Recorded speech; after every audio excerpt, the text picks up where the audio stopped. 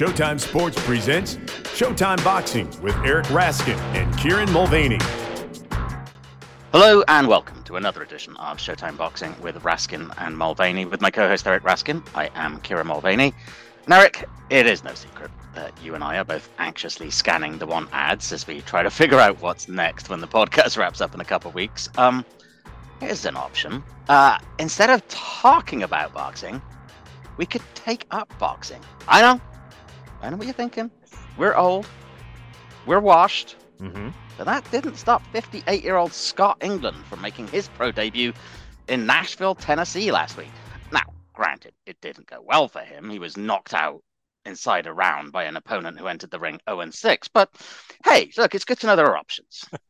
I did see that story, and he's a media guy. Did you know that? I didn't know that, no. Yeah, apparently Scott England is or was a news anchor. So is the media business in that bad a shape that we all need to be thinking about fighting to pay for our next meal? I don't know. I'm a decade younger than this guy, exactly.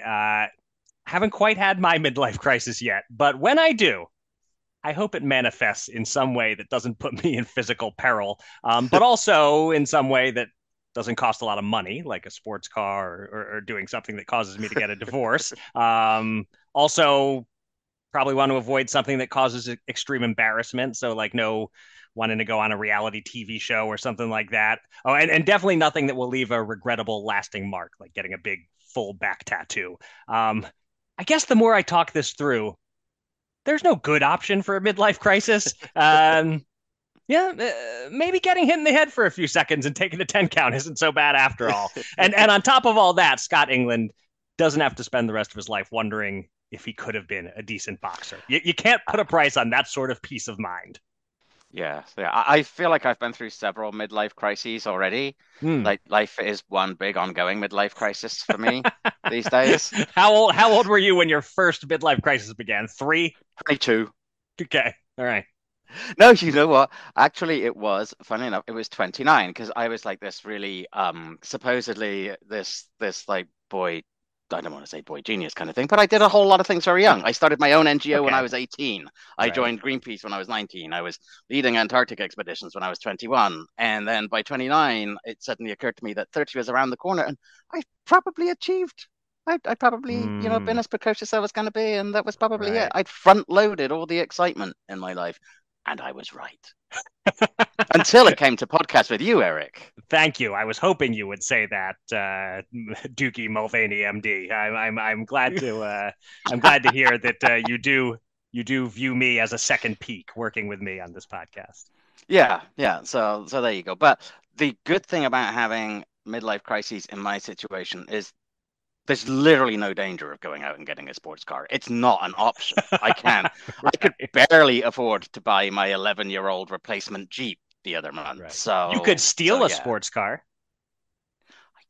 I could. That sounds like a lot of work. I'd rather have a nap. So ultimately, I think where we're landing on is both of us just don't have the energy or motivation to go through a midlife crisis at this point. Yeah, or at least not to do anything with it. Right, to act on it. Right. There you go. That seems like, I support that. Yeah, there you go. All right. Coming up on this podcast, I will hit Eric with our final top 5 challenge. How about that? I will also test you with the fight game. We'll look back on Saturday's action and we will ask if we saw the fighter of the year and the fight of the year in separate bouts on Saturday. We'll look ahead to the returns of Jake Paul and Bam Rodriguez. Most importantly, we will look ahead to the final Showtime card of all time. And the Hall of Fame class of 2024 has been announced. So we'll discuss who got in and who didn't. But first, hopefully you all heard our interview with Stephen Espinoza on Friday, in which we discussed Showtime boxing, but also the new deal between PBC and Prime Video. Eric, we've had a few days to digest that news. Have you had any other thoughts or impressions since then? Yeah, first off, thanks again to Stephen for that fantastic interview and to Chris de Blasio for hooking it up and to all the listeners who gave us feedback and said how much they liked it. Yeah. Really fortuitous timing for us to have the news announced and get the interview later that day. As far as PBC and Prime, the information is still somewhat vague. There's a lot we don't know. The word is about 12 to 14 cards a year on Prime, some pay-per-view, some not. It's a multi-year deal, but That could mean 2, 3, 5. If they hire us to podcast, then you can be assured it will last exactly 5 years and then come to a sudden end.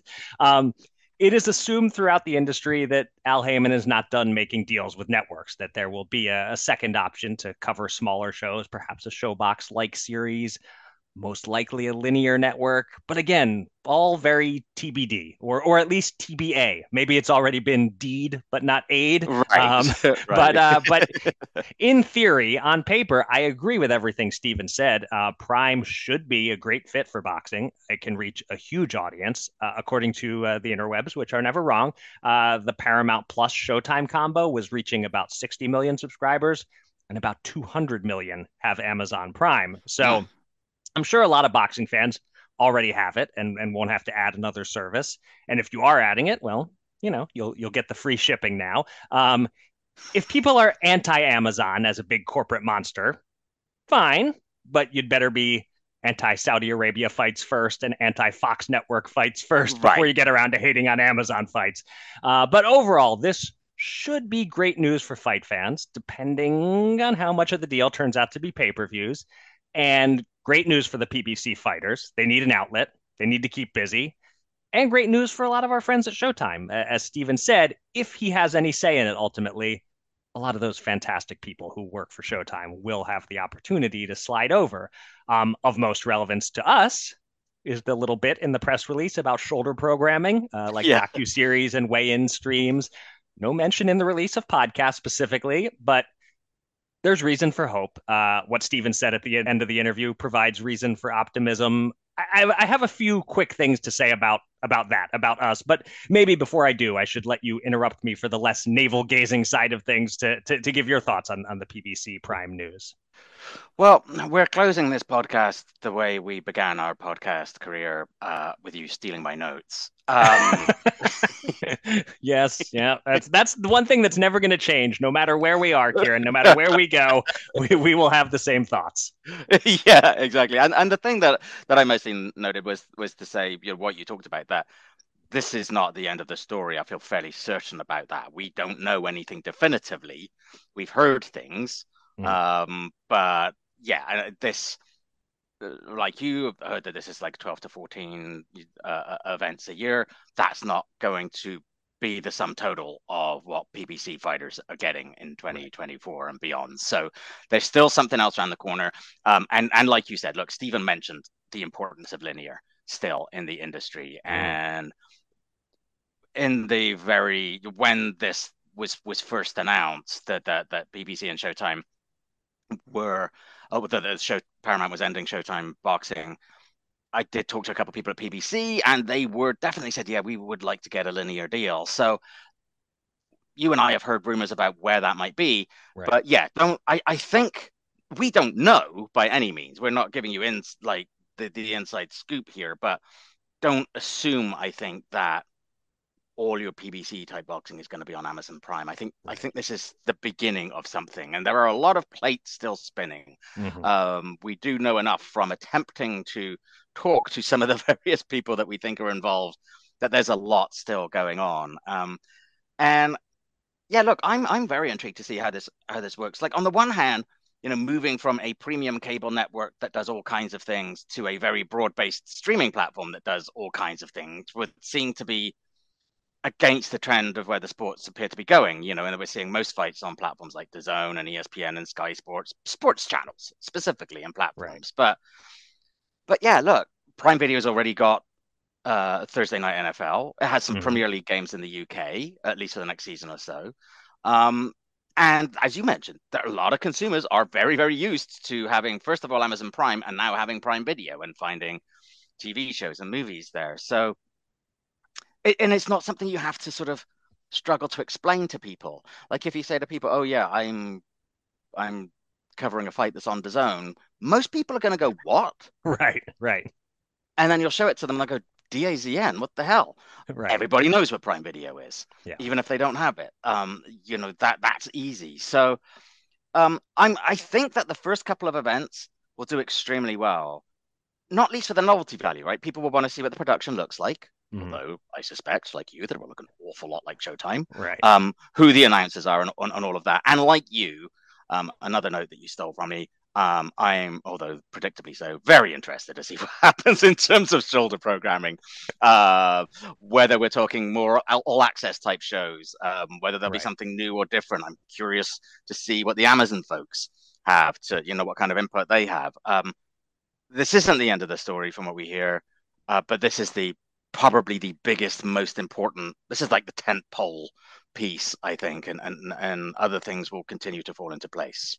Yeah. And so, okay. So just to briefly do a little navel gazing, and speculating on ourselves and sharing what little we know. A lot of people responded on Twitter, or even one person on LinkedIn. I got a response saying basically, "Give me Prime Boxing with Raskin and Mulvaney." That's the hope, but there are no guarantees. A lot of powerful people have to figure out a lot of more pressing details first, and the PBC Prime deal apparently doesn't begin until March. So there at least figures to be a limbo period for us. So we intend to share some information next week about that possible limbo period. But for now, I don't want to speak for you, Kieran, but I'm feeling encouraged in general by everything that's happened the last few days. And I imagine a lot of our friends in other departments at Showtime are also feeling encouraged by the Prime news and by what Stephen had to say in the interview. Yeah, still, what we don't know right now far outweighs what we do know. Yeah, absolutely. And I'd like to say it's as fun and exciting for us to be waiting and finding out the news as it is for you, but that would be a lie. If people understood the behind the scenes exchange of stressful messages, stressed out messages, frankly, that have gone back and forth between us really over the last couple of months, but especially the last couple of days before this announcement, and they'll continue. The stress is far from lifted. Indeed, so exactly. Okay, I might have to get 2 cats. All right. Well, we're not done and dusted with Showtime yet. It is time for our final Showtime card preview. Next Saturday at the Armory in Minneapolis, Showtime says farewell to broadcasting boxing with a quadruple header headlined by David Morrell against Haney-Prograis. The card, which starts at 9 p.m. Eastern, also features Chris Colbert in a lightweight rematch with Jose Valenzuela, and Julio Cesar Martinez defending a flyweight belt against Angelino Cordova. The card opens with a contest that was announced this past week and is, frankly, an odd one. Robert Guerrero, 37-6-1, who last fought 2 years ago and who won his first title at featherweight, features in a welterweight rematch with Andre Berto, 32-5, who hasn't fought in 5 years and whom Guerrero defeated via decision in 2012. I must confess, I don't understand this fight. I don't know where it's come from or why it's happening. Eric, your thoughts on your pick? Yeah, this really came out of the blue completely, except I heard Berto on our friend Tris Dixon's podcast a month or two ago, and he talked about fighting again and expecting to have an announcement soon. So I guess I was like 1% not caught off guard when this fight got announced, but the other 99% of me was in WTF mode for sure. I guess I'll say what I often say in situations like this. At least the 40-year-old is fighting the other 40-year-old and not fighting, the 23-year-old. It's in theory a fair fight, at least. And if I'm trying to make a case in favor, I guess it fits in with the nostalgia of the evening, with the various lookbacks we can expect on the broadcast to the previous 37 years of Showtime boxing. Berto Guerrero is a throwback to the memories in a way, maybe. I'm reaching. I don't quite get this. It's very weird in general to add a fourth fight a week before the telecast, and particularly weird to add this one. And can you imagine if our year-long picks competition ends up decided by Guerrero Berto 2? I sort of hope we have the same pick here so that can't be the case. I look at the fact that Guerrero won decisively the first time, that he's been somewhat active, or at least less inactive than Berto, that he has won his last 4 fights from 2018 to 2021. I got to pick Guerrero. But he was never a big puncher at welterweight, so I'll just say Guerrero by unanimous decision. I hope it's competitive and well-paced. I hope nobody gets seriously hurt. And why don't you go ahead and make a pick quickly so we can be done talking about this? You will be pleased to know that we have the same pick. Good. So phew. Yeah, look, I don't think there's been a great deal of clamor from fans to see either man back in the ring. I honestly, even though we saw Guerrero just a couple of years ago, I assumed they were both retired. I'd missed that interview with Tris Dixon that Berto did. Guerrero looked decent by 38-year-old man standards when we last saw him against Victor Ortiz. We have nothing of late from Berto to go on. Right. So inevitably any kind of pick is going to be a bit of a shot in the dark here. I am, and boy, I might as well have just given you the entirety of my notes here. I am going to to lean. I may as well just finally admit I've hacked into your computer, Kieran. I've been stealing your notes all along. Okay, there you go. That's probably why you haven't run away with the picks contest, because you see my notes and you second guess yourself. Right. But yeah, I'm going to pick Guerrero simply because, like as you said, he has fought in the last 5 years. We do have something to go on. The only question for me was whether he would get a decision or a stoppage, and the fact that he was taken the distance by a faded version of the eminently stoppable Victor Ortiz last time out partly suggests to me that even if Berto has absolutely nothing, which is entirely possible, Guerrero may not have enough to get him out of there. I'm assuming this is a 10-rounder. Is this a 10-rounder in boxing? It wasn't in the press release, was it? Okay. I made the same guess as you, though. If it turns out to be 8 or 6 or 4, that would be wonderful. Yeah. But either way, I've already spent much more time on this fight than I expected to. I am going to pick Guerrero by unanimous decision. Okay. Good. The second fight of the night sees Julio Cesar Martinez, who is 20-1, 15 KOs and 2 no contests, defending an alphabet belt at flyweight against undefeated Angelino Cordova, who is 18-0-1 with 12 KOs. Kieran, what can you tell us about these two boxers, and what's your pick?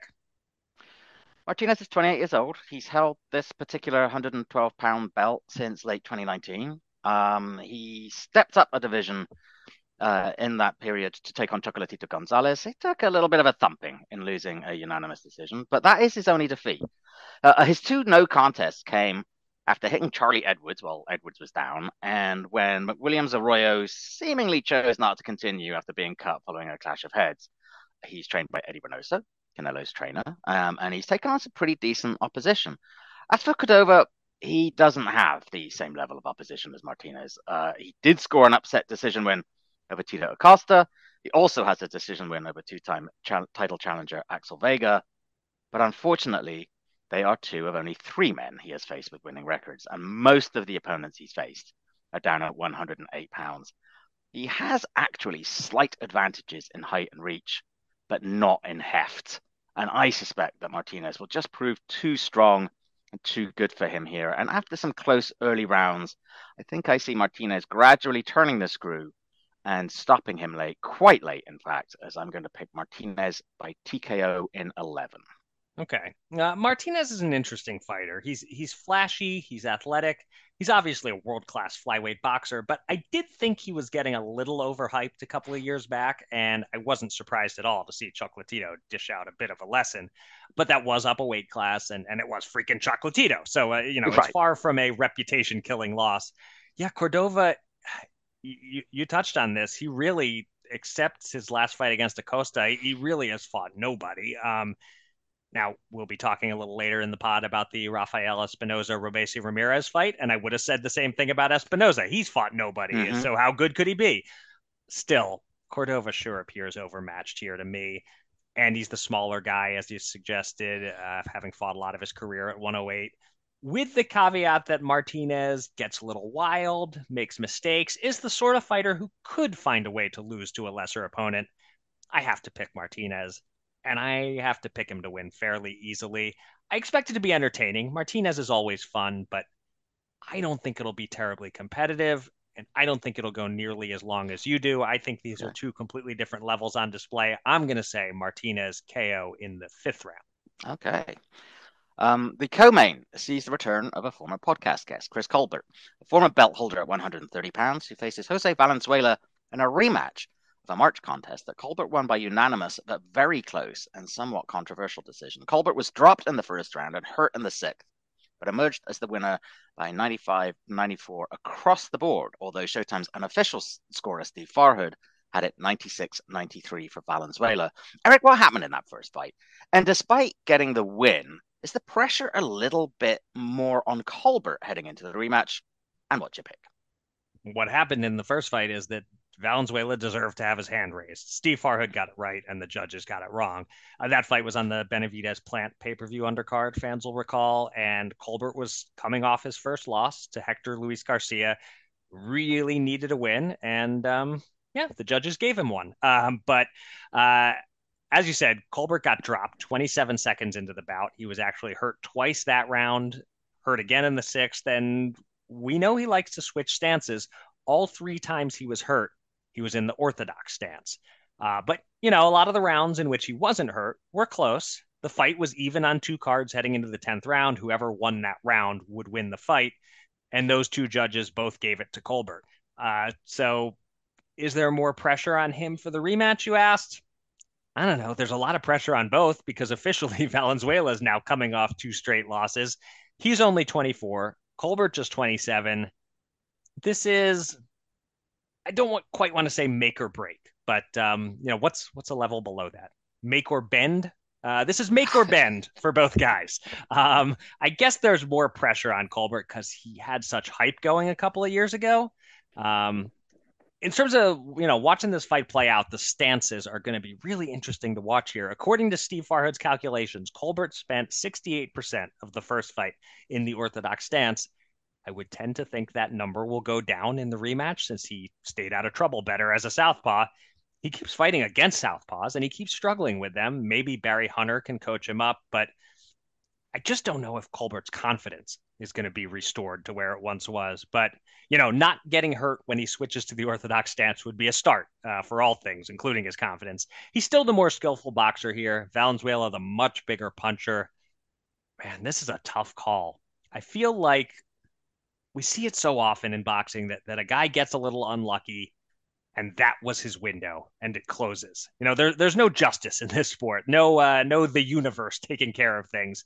I'm going to say Colbert by close, deserved, unanimous decision this time. Yeah, I also struggled with this and came through a whole bunch of different scenarios. The fact that he was caught and hurt when he was fighting orthodox suggests that he'll have looked at the tape and talked to Barry Hunter and thought, yeah, let's not do that. Right. And that he might well, and often when you have a very skillful boxer against a harder puncher, like you said, the harder puncher might have his one opportunity, but given the chance to roll it back, the smarter boxer tends to have the advantage again. But I also can't help but look at the loss to or the win over Valenzuela, the seeming loss Right. again, in the sort of context of also his loss to Garcia in the fight before, and he somewhat capitulated in that Garcia fight. You kind of wonder a little bit if Colbert's lack of power is kind of coming to haunt him a little bit here, because even though he's had relatively few fights, he's had just 18 pro fights. He's completed 127 of a scheduled 148 rounds. That's a lot of rounds. That's a lot of work in such a short period of time. Add in the fact that he's primarily for 130 pounds. And although he says he likes fighting up lightweight because he doesn't have to cut weight so much, he didn't have the power to stop foes at 130. Is he even going to have enough to keep them off him at 135? He just about did it against Valenzuela last time around. But after thinking about it, I decided to go in the opposite direction as you. I have this odd feeling that Colbert might have hit the end of the rails here a little bit very suddenly. I think he's going to be slick enough to make it close. He's slick enough certainly to make it to the end. I think Valenzuela is just going to have enough big rounds to get the win. But the scorecards are still going to be a bit hinky. I think Colbert's going to win big on one round and lose a little on two others. Valenzuela by split decision for me. Interesting. And, that was the pick you kind of needed to make to have a chance to win this competition. You needed to find a swing somewhere. Go big or go home. That's what they say. Yeah. Well, somebody says.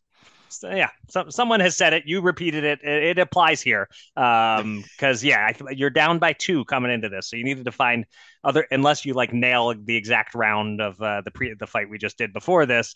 You need to flip to a different winner on one of these, and so this is this is like a 50-50 fight, so it makes all the sense for you to make this pick. Our picks competition is pretty much going to come down to who ends up getting the nod in Colbert Valenzuela too. That brings us to the main event. It features David Morrell, born in Cuba but making his home in Minneapolis, putting his undefeated mark of 9-0, 8 KOs on the line against Haney-Prograis, who is 28-2 with 22 stoppages in a super middleweight bout. Kieran, we've seen Morrell on Showtime 3 times before. What do you think of his progress and his potential? What do you feel about him being the final A-side fighter on Showtime? And what is your pick? If you want to be one of those people that Stephen talked about in the interview that's jumping up and down on Showtime's grave, you could say, look, this shows that there's a lot of difference between the first A-side on Showtime and the last one. David Morrell is no Marvin Hagler. I don't know that he ever will be, but that's okay. That's an absurdly high bar. Yeah. What I like about this as a final main event is that Morrell is really the latest in a number of boxers who've really come to public attention on Showtime, as many did on HBO beforehand. And I think that this fight speaks to what both HBO and Showtime have been all about. Showcasing the biggest stars, yes, of course, but also building boxers into stars. And there's something fitting to me that Morrell, who's probably the biggest and brightest and most promising of the most recent wave of boxers coming through on Showtime, is the one to close it out. And I like the fact that it's happening in the Armory, which is Morrell's home court, and but Showtime's really helped relaunch as a big fight venue in the last year or two. I think Agbeko is in many ways the perfect level of opponent too. He's good enough to pull off what would be considered the mild upset if he's on his game and Morrell is off his, but he's also not super likely to. And either way, he's good enough to provide a genuine litmus test and benchmark, win or lose. Look, Morrell has his flaws, for sure. Yeah, he's only boxed 40 rounds, I think, as a professional, for heaven's sake.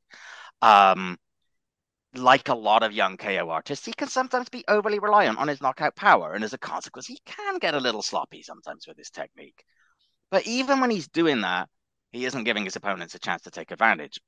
In 5 defenses of the alphabet belt he won a couple of years back, he hasn't lost a single round on all 3 scorecards. So I wouldn't be surprised if we see a bit of sloppiness from him at times, if he seems a bit frustrating at times. But I also fully expect him to seize control of this contest early and to never let it go. Agbeko will do far better than Yamaguchi Falcao, Morrell's last opponent, who was blown out inside a round. I suspect he'll last longer than Alantes Fox and Calvin Henderson, who both fell in the 4th, but I don't think he'll make it to the final round, as Eidos Yabussinoli did before being stopped last year. I think Agbeko will get steadily beaten up, and the last couple rounds very much beaten up before the corner or the referee steps in round 9.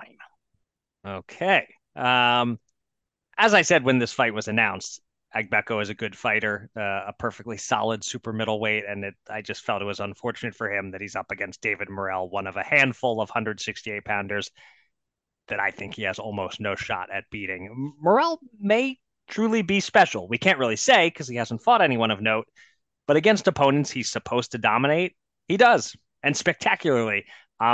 Actually, I think history may look kindly on him being the final main event A-side fighter on Showtime. Certainly, it's a stretch to say he'll be a worthy bookend with Marvin freaking Hagler, but he may go on to great things just the same. And I imagine we'll be seeing him in some main events on Amazon Prime next year. There's no question in my mind I'm picking Morrell here. The question for me was whether he would stop Agbeko, as he's stopped 8 of his 9 opponents so far. Agbeko is as solid and sturdy as any of the guys he's faced, but I find myself leaning toward yes. He does pound out a stoppage. You're stealing my notes in this case because I specifically jotted down it ain't coming in round 1 like the Falcao win did. I think he'll be made to work. Morrell may even lose a round, something he generally does not do. But I swear that I'm not just doing this to avoid any further potential for swing. This is what I have jotted down. I'm sticking with it. I'm saying Morrell eventually hurts Agbeko, drops Agbeko, and earns the stoppage. And I've got round 9 written down, and I am going to stick with that. And our whole picks competition will pretty much come down to who wins Colbert Valenzuela 2. Wow. That's how you like it to end, right? Just tense till the very end. That's much better than it coming down to Guerrero Berto 2. Yes, very much. So that Showtime quadruple header is the biggest card next week, but it isn't the only one. On Friday the 15th in Orlando, Jake Paul takes on somebody named Andre August, who may be unknown to us, but he is a professional boxer, at least, with 12 pro fights, while Franchon Cruz-Dezurn takes on Shadesia Green on an undercard that also features Ashton Silve. And in Glendale, Arizona, on Saturday the 16th, Jesse Bam Rodriguez takes on Britain's Sonny Edwards in a flyweight unification bout, while your guy, Muradjan Akhmadaliev, takes on one Kevin Gonzalez. Both those cards will stream in the US on DAZN. Kieran, do you plan on watching either of them? Thoughts on any of these matchups? I can't imagine I'll watch that Jake Paul card. Yes, like you said, he is facing a pro boxer. So that's good, but he's picking probably the most anonymous pro boxer in the world. I have really no interest in that contest. I have mild interest in the Cruz-Dezurn fight and in seeing Ashton Silve, but honestly, probably not enough to do anything other than check out highlights. If we weren't focused on our own Showtime card, I probably would be sitting down to watch Rodriguez Edwards. Not necessarily because of a love for Sonny Edwards, who's not the most exciting of boxers to watch, but because I am a big fan of Bam Rodriguez, as are we all. He may have his hands full at times pinning down Edwards, but I would imagine that he should ultimately prevail there. And of course, as you hinted at, we all know how I love myself some MJ Akhmadaliev, and he'll be making his ring return after letting it slip against Marlon Tapales earlier this year. I'm not expecting Gonzalez to put up an enormous amount of resistance, and I do suspect that Akhmadaliev will put himself back in place for a title shot against Naoya Inoue, assuming Inoue beats Tapales later this month.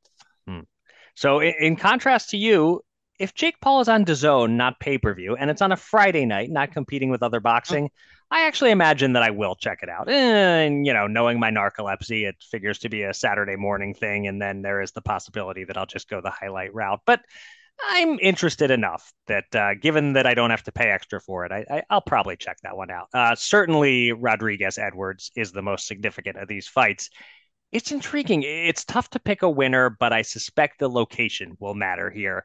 Edwards' boxing style can be, shall we say, an acquired taste. He can be a real stinker. He can be a showboat. He may or may not actually be getting much offensive business done a lot of the time and will be showboating anyway. He has almost no pop, 4 KOs, 20 wins. And that's worked out just fine for him fighting at home in the UK. But it could be tough to win on points in the American Southwest over Bam Rodriguez, who's from San Antonio, has fought in Phoenix before, fights in Texas, Las Vegas, California, etc.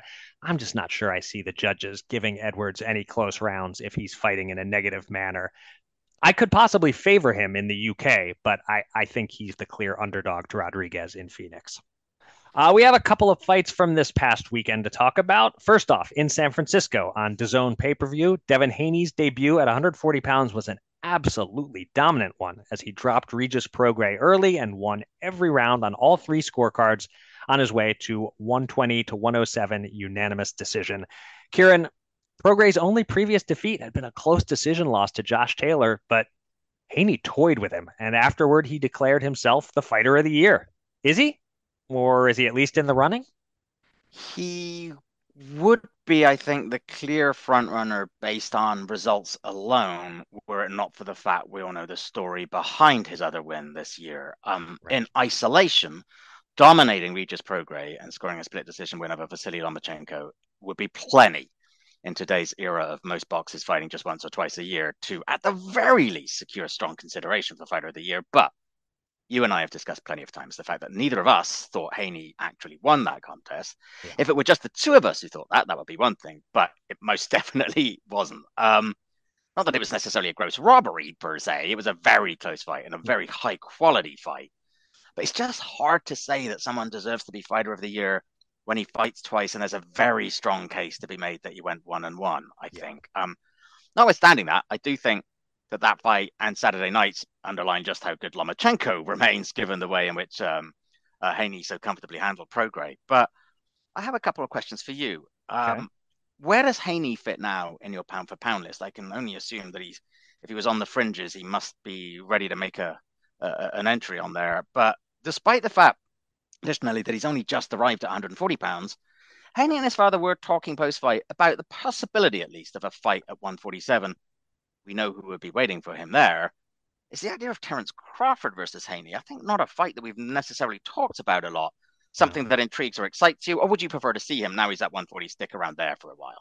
So I have revised and updated my pound for pound list. And before this fight, though, many people had Haney in their top 10. I did not. I could not put him in, but keep Lomachenko out because that was Haney's most recent fight. And I firmly believe he lost it. But a narrow loss to Loma doesn't mean you aren't a pound for pound talent.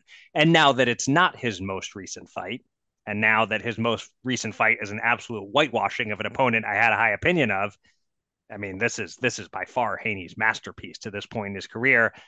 I think he has to be top 10 pound for pound right now, even if Lomachenko is not. So I moved him up to number 7. But honestly, my second 5, my 6 through 10, I could see them going in pretty much any order. I have it Shakur Stevenson, even off a lousy showing, then Haney, then David Benavidez, then Tank Davis, and then Artur Beterbiev, who's slid down a bit through inactivity. But I could see Haney anywhere from 6 to 10 right now. As for his future and the 140 or 147 question, look, he knows his body. He knows if 147 is where he belongs, but he looked pretty damn great at 140 on Saturday night. I'd like to see him tangle with the best guys in this division for at least another fight or two, though I understand he may see more dollar signs at welterweight. But come on, Haney versus Teofimo Lopez for the lineal 140-pound title. That's a fantastic fight. That's a meeting of 2 of the original 4 princes, trademark Kieran Mulvaney. And also Haney, Subriel, Matias. That'd be a pretty good meeting of styles there. But, you know, if he can get a huge pay-per-view payday against Terence Crawford, I understand taking a shot at that, even though I have a very, very hard time seeing Haney prevailing in that fight. But beyond that, there isn't actually that much else at 147 that represents a mega payday. And if he jumps up and does take on Bud, one more excuse for nobody to fight Boots Ennis. So I'd like to see Haney spend 2024 at junior welter, ideally square off with Teofimo before the year is out, and then give 147 a shot. And actually, that kind of timeline could be to his benefit with Bud turning 37 next fall. Wait him out a little, then make your move if you're 25-year-old Devin Haney. Still blows me away that he's just 25. It is remarkable that he is as good a boxer as he is at such a young age. Yeah. Meanwhile, in Florida on ESPN, in the main event of a top-ranked card, Rafael Espinoza recovered from a big knockdown at the end of the 5th round to drop Robeisy-Ramirez in the dying seconds of their featherweight title fight and eke out a majority decision win by scores of 113-113, 114-112, and 115-111. It was a fight full of momentum changes. Espinoza seemingly dominant through 4 3/4 rounds, the initiative shifting back to Ramirez quite solidly after that knockdown, and then Espinoza finding the extra gear at the last. You asked me whether Devin Haney is fighter of the year, so let me ask you this. Is Espinoza-Ramirez the fight of the year? And what does this mean for Ramirez? He's the 2-time Olympic champ who lost his pro debut and is now 13-2 as Espinoza climbs to 24-0. This fight restored a lot of my boxing fandom, Kieran. Honestly, it was that good. It was that powerful. Yeah. And, I've been covering this sport since 1997. I love it, but it's a job. I get jaded. And this fight comes along and reminds me why I fell in love with boxing in the first place. Incredible action, incredible heart on display, insane drama to the very end, including waiting to hear the scorecards, and a story beyond anything you could script. Yes, it is the fight of the year. Now, before I make that official in a couple of weeks, I will look back over the other contenders and confirm that my heat of the moment feeling right now is correct. But I do feel at this moment, this is the fight of the year, and it's the upset of the year. I mean, Robeisy-Ramirez was like minus 1,200. This was assumed to be easy work. Espinoza did not have a single remotely meaningful win on his record. No fringe contenders, no fringe of the fringe contenders. And here he was, handpicked for a shot at an Olympic gold medalist and rising star in an ESPN main event.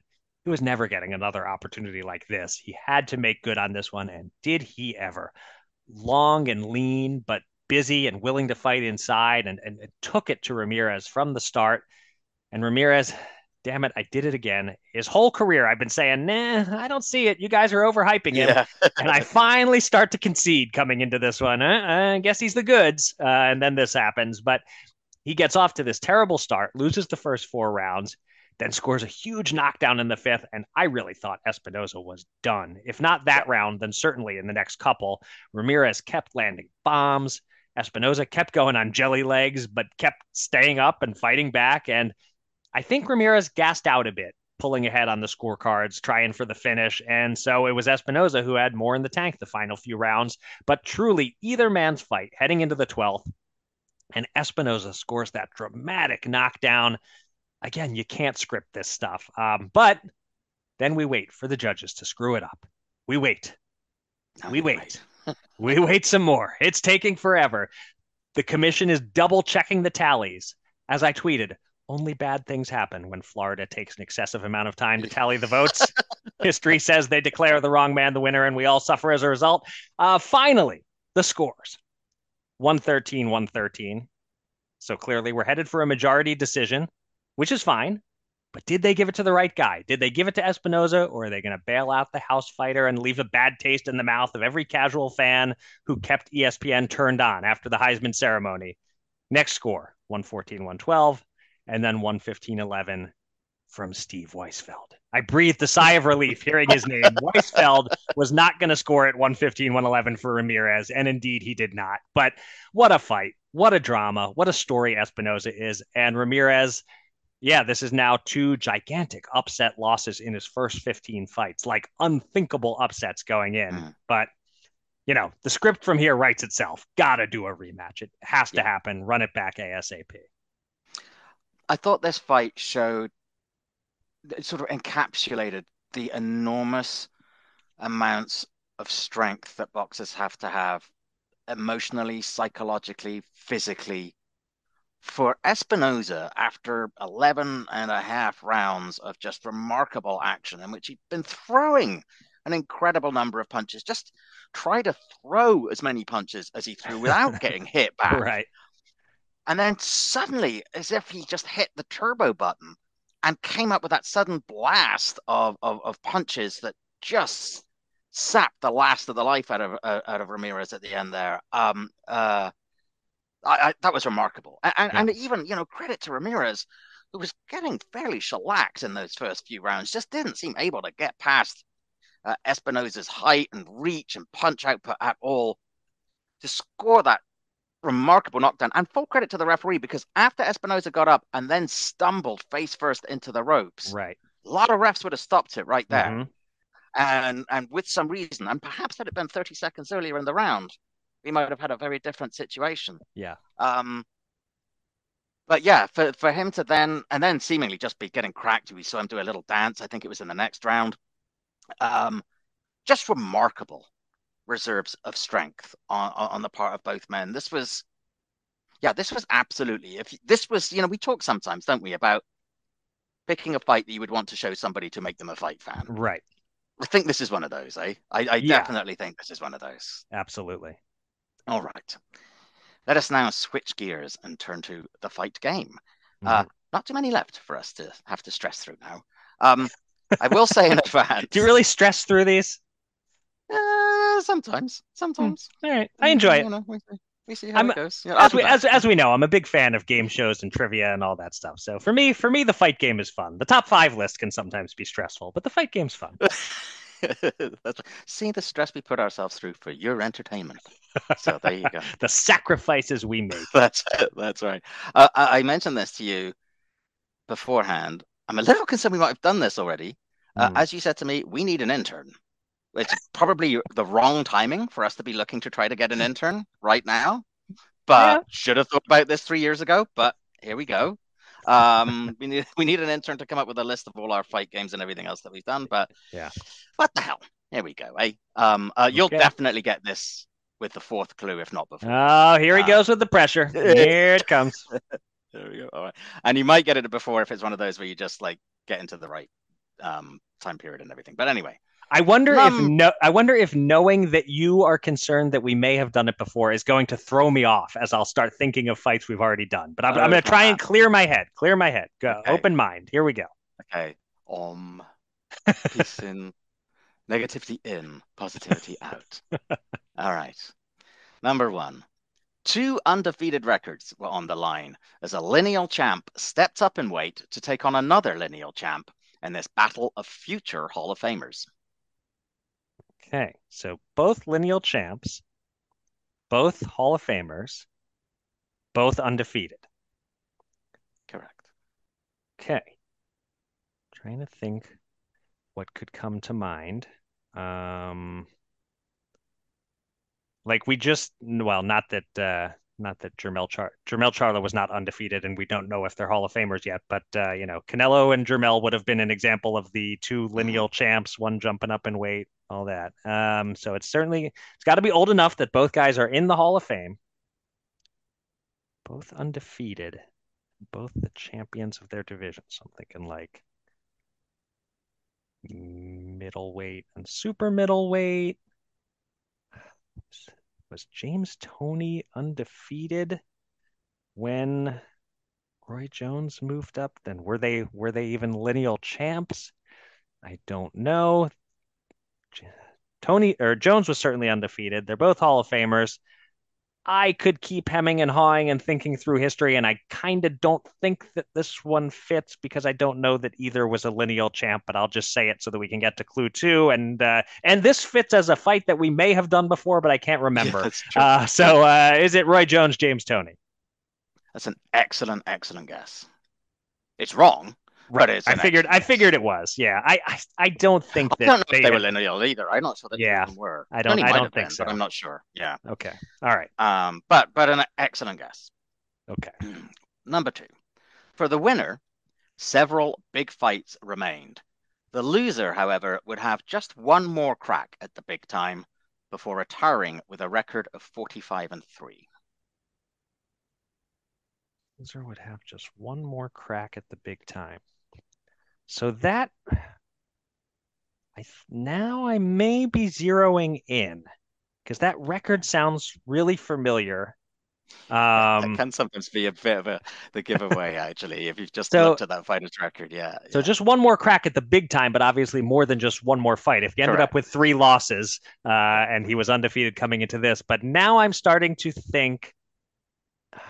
So it's some. I feel like here's where my mind is. It's some combination of fighters that I've got the Wilfredo Gomez, Salvador Sanchez, Carlos Zarate, Pedro Zamora, like those guys in that era going through my head. And that 45-3, I was kind of thinking sounded like Gomez. So, and I do believe he was a lineal champ moving up in weight. So I will say Salvador Sanchez over Wilfredo Gomez. You can go ahead and say that. Yes, that's what I'm saying. Is it correct? There you go. No. But I really thought I had it there. Damn it. All right. And for the record, I don't think we've done that one. Although we may have. No, I'm pretty sure we haven't, actually. I'm pretty sure we haven't. Okay. Oh, and you know what? Now I'm realizing that wouldn't have fit anyway, because you said for the winner, several big fights remained, and Salvador Sanchez did not have a whole lot of big fights left after that, sadly. So that part wouldn't have fit. I got overconfident. All right, next clue. I'm not sure how helpful the third clue is, but what the hell. The winner's record is littered with genuinely big names. The loser's less so, but his biggest career win is on a par with the very best. So the winner fought a lot of big names. The loser did not, but his biggest win was a huge one. Yes. Can you tell me whether my previous guess, whether I was anywhere close, because I want to decide whether or not to sort of clear my mind of those like late 70s, early 80s featherweight-ish fighters? Right. So apart from the fact that you had the wrong nationalities, the wrong era, and the wrong weights, you were very close with that second. Okay, good. I can reposition my mind. Time-wise with the first guess. Oh, okay. Thank you. Thank you for that additional hint. Okay, so now we're talking more like anywhere from the late 80s to the 90s to the early 2000s could fit this. So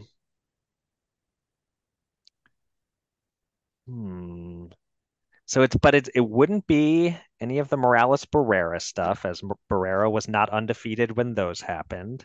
I'm going to give you another clue. Not necessarily early 2000s.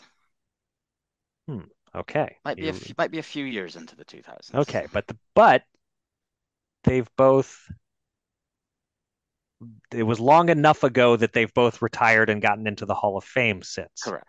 Yes. And the fact that the loser made it into the Hall of Fame with basically one huge win. Okay, now I think I've got it. Okay. That last clue, I think, gave it away, and I think this is going to segue into our next segment. Yes! It must be Ricky Hatton suffering his first defeat at the hands of Floyd Mayweather.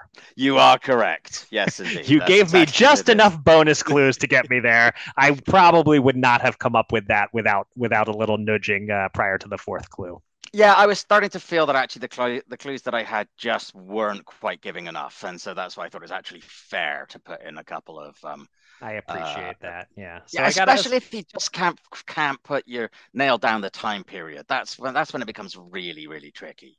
Yeah. So I thought, yeah, no, I should help you out a wee bit there. Yeah, I appreciate that. So yeah, I got it on 3.5, and I can say with 99.9% certainty we have not done that one before in the fight game. Okay, good. Well, I know we've talked about it in some context, and obviously we talked specifically with that third clue about Ricky and whether that one big win, just how much that justified him being in the Hall of Fame and so on and so forth. So I know we had that conversation. Right. But yeah, there you go. Clues 4 and 5. 4 is actually kind of almost. I think perhaps I was feeling that the first 3 weren't very good. So 4 is almost like a clue 5. Okay. Cheered on by his masses and masses of fans, the loser must have thought he was in a wonderland early, but he ultimately found his chin checked with a left hook that relieved him of his equilibrium and brought about a stoppage. Yeah, that you are correct that there is no chance I wouldn't have gotten it off that one. Yeah. And then number 5, there was only one of the loser. The winner may have been a junior, but he was an all-time great, even if he wasn't really the best ever. Oh boy, you're going to piss off some people by saying he wasn't the best ever, Kieran. Yeah, well, yes, even if he wasn't, maybe, he was still an all-time great, even if he wasn't. He was an all-time great, even if he was. There's a little bit of ambiguity in there. Yes.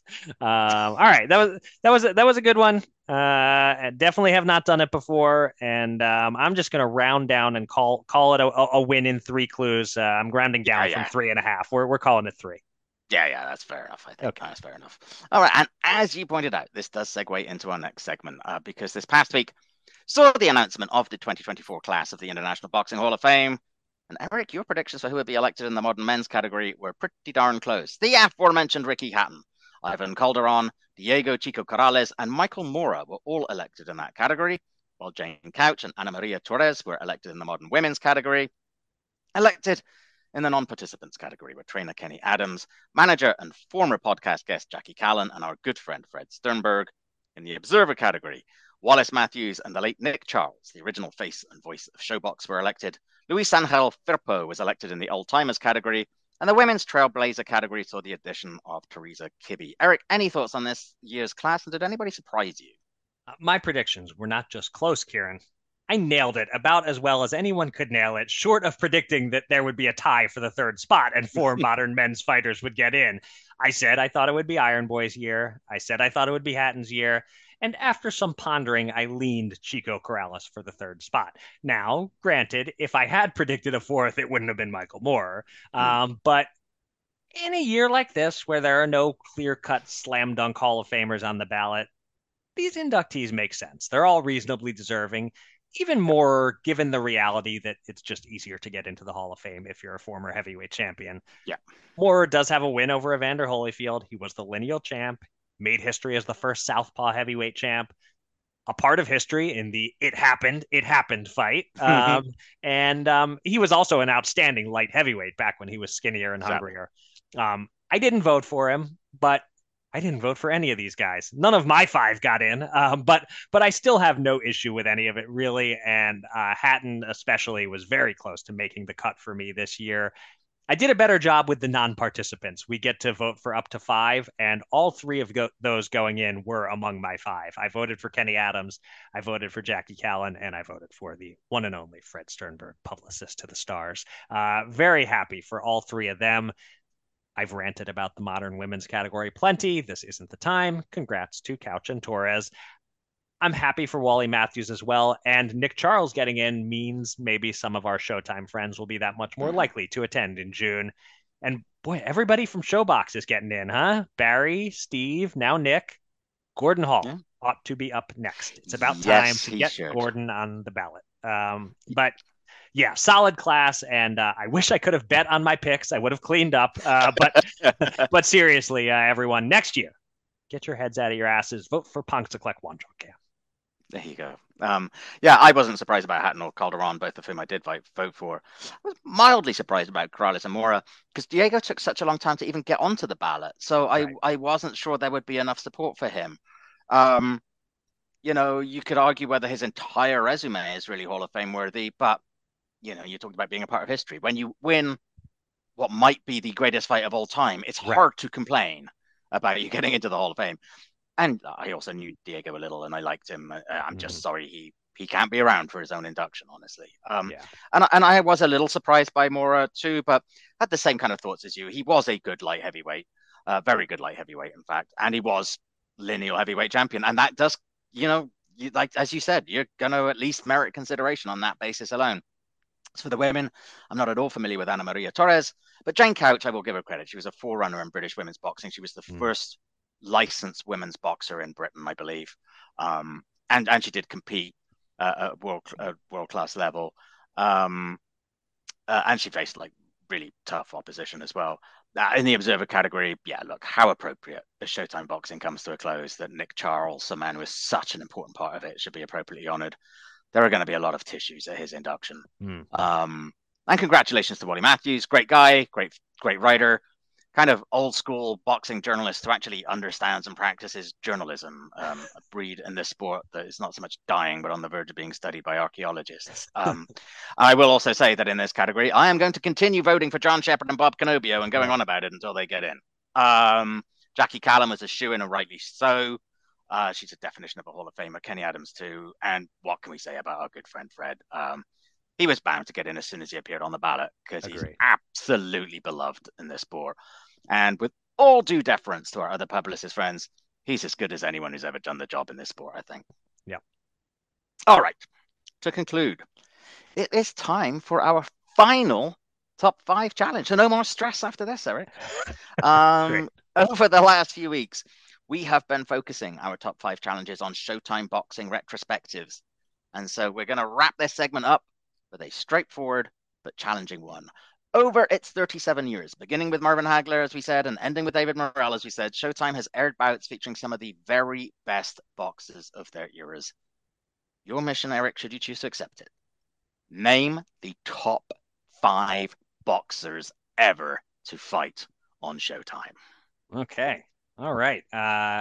Perfect assignment to end on. We did best Showtime fights, now best Showtime fighters. I mean, that's what it's all about. That's the legacy of Showtime Boxing, the fights and the fighters. So, okay, excellent assignment. Just my immediate reaction, I guess you're kind of asking me to rank the greatest fighters, period, of the last 37 years. Basically, yeah. I guess there are a handful of exceptions. I don't think Roy Jones ever fought on Showtime. No. I can't recall off the top of my head if Ray Leonard did. So I'll have to examine. Done, I guess. Yeah, I'll have to examine that. Figure out exactly who did and didn't fight on Showtime. But this list figures to look fairly similar to a ranking of the greatest fighters, 1986 to present. But yeah, this will be fun. This will be interesting.